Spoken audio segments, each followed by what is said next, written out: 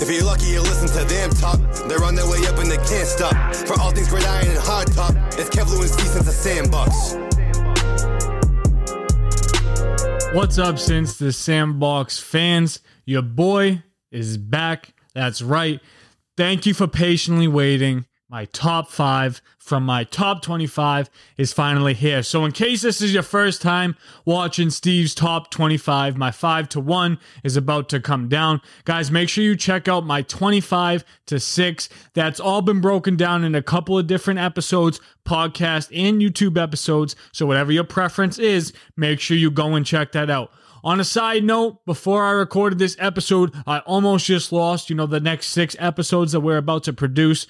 Ran out of space on my laptop, so love that. Got to shout out the Rodecaster Pro. Being able to record a podcast without your computer is a blessing. Make sure you have that micro SD card. But guys, we're about to get in with my top 5 of my top 25. Before we do, go to our Meet the People series, positional rankings, free agency predictions, our social media, our website, sincethesandbox.net. Do all that. Show us some love. Make sure you're staying caught up. We have our NFL draft coverage coming really soon. I'm really excited to start covering that, doing a bunch of that.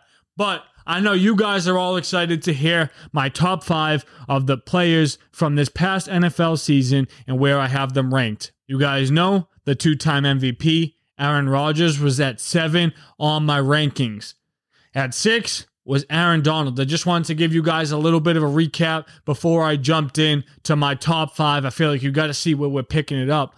But at 5, I do have the GOAT himself. I have Tom Brady here at 5, guys. 5,300 yards at 44 years old. That is an absolutely impressive accomplishment. And, it definitely wasn't on Tom Brady that the Tampa Bay Buccaneers did not make the Super Bowl, right? And that's a team that is going to continue to struggle without Tom Brady going forward in the future. It's going to be interesting to see what they do with Chris Godwin, Mike Evans, a bunch of their star guys.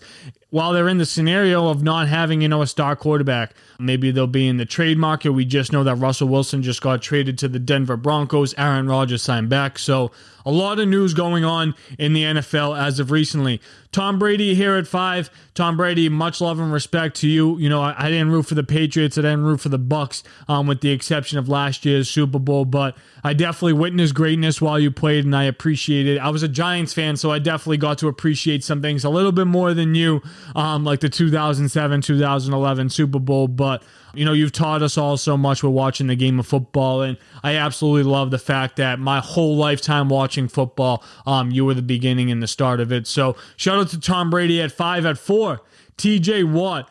Arguably, the best defender in the NFL. You can debate Aaron Donald. You can debate TJ Watt. At the end of the day, does it really matter which guy it is because they're 2 of the NFL's best? But, TJ Watt, pushing the NFL sack record, that's an absolute personal accomplishment. The reason why I say that is because Michael Strahan with 22 and a half sacks, I definitely think, he's the guy. He's who I think about. The first guy when I think of a pass rusher is Michael Strahan and the record that he holds. But, this record will probably be broken by TJ Watt and be broken by a lot of pass rushers going forward, especially the way that the athletic builds of these guys have. The speed and the size is absolutely crazy. Shout out to Jordan Davis on the NFL Combine, being 6'6" and what 6'7". Didn't he run a 4.7 40? Absolutely incredible. I'd probably run a 5.7 and I'm 6'3".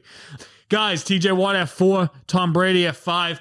Deebo Samuel at 3, guys. One of the most diverse and unique playmakers the NFL had this year.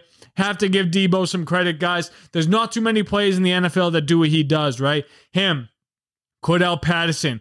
Maybe you could toss Alvin Kamara and Austin Eckler in that conversation because of the way they can catch and run the football, but not too many like Deebo. He's one of the only guys that can line up in the slot, on the outside, in the backfields, and that he's going to be the best player on the field. Deebo Samuel's only going to continue to get better. Going to be interesting to see what the 49ers do with that quarterback position. Is it going to be Trey Lance? Is Jimmy G going to come back for another year?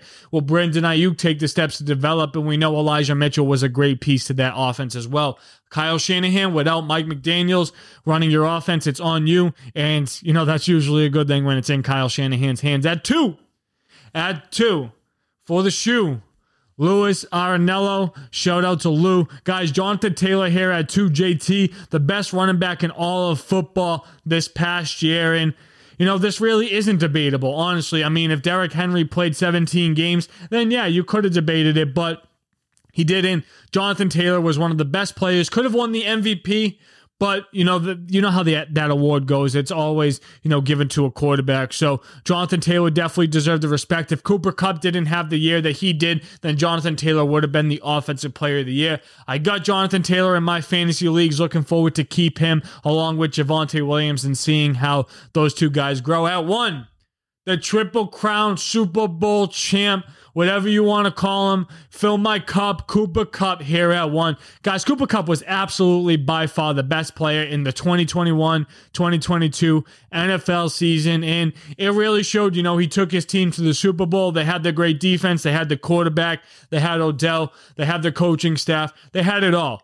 Guys, Cooper Kupp is an absolute beast. He's been arguably, the best wide receiver, along with, Devontae Adams, Justin Jefferson, Jamar Chase, just to name a few. But, Cooper Kupp's always working on his game, and what I respect most is how humble he is. And look at his size, guys. He doesn't have the mold or the model of, a big wide receiver that can go up and get it, or, the guy that can take the speed off the top. He's the guy that wants to work in the middle, that wants to take the hit and can make you miss by making a move, that Julian Edelman-esque player. But Cooper Kupp, definitely has a lot more finesse and was a better receiver than Julian Edelman really was. And, Cooper Kupp's in a category on his own, so I got to show him some love, got to show him respect. Guys, it was cool breaking down my top 25. I hope you guys all enjoyed, and thank you for staying tuned for the process. I know it took a couple of weeks, but I really appreciate it. I hope you guys think that I'm keeping the offseason interesting for you. There's a lot going on.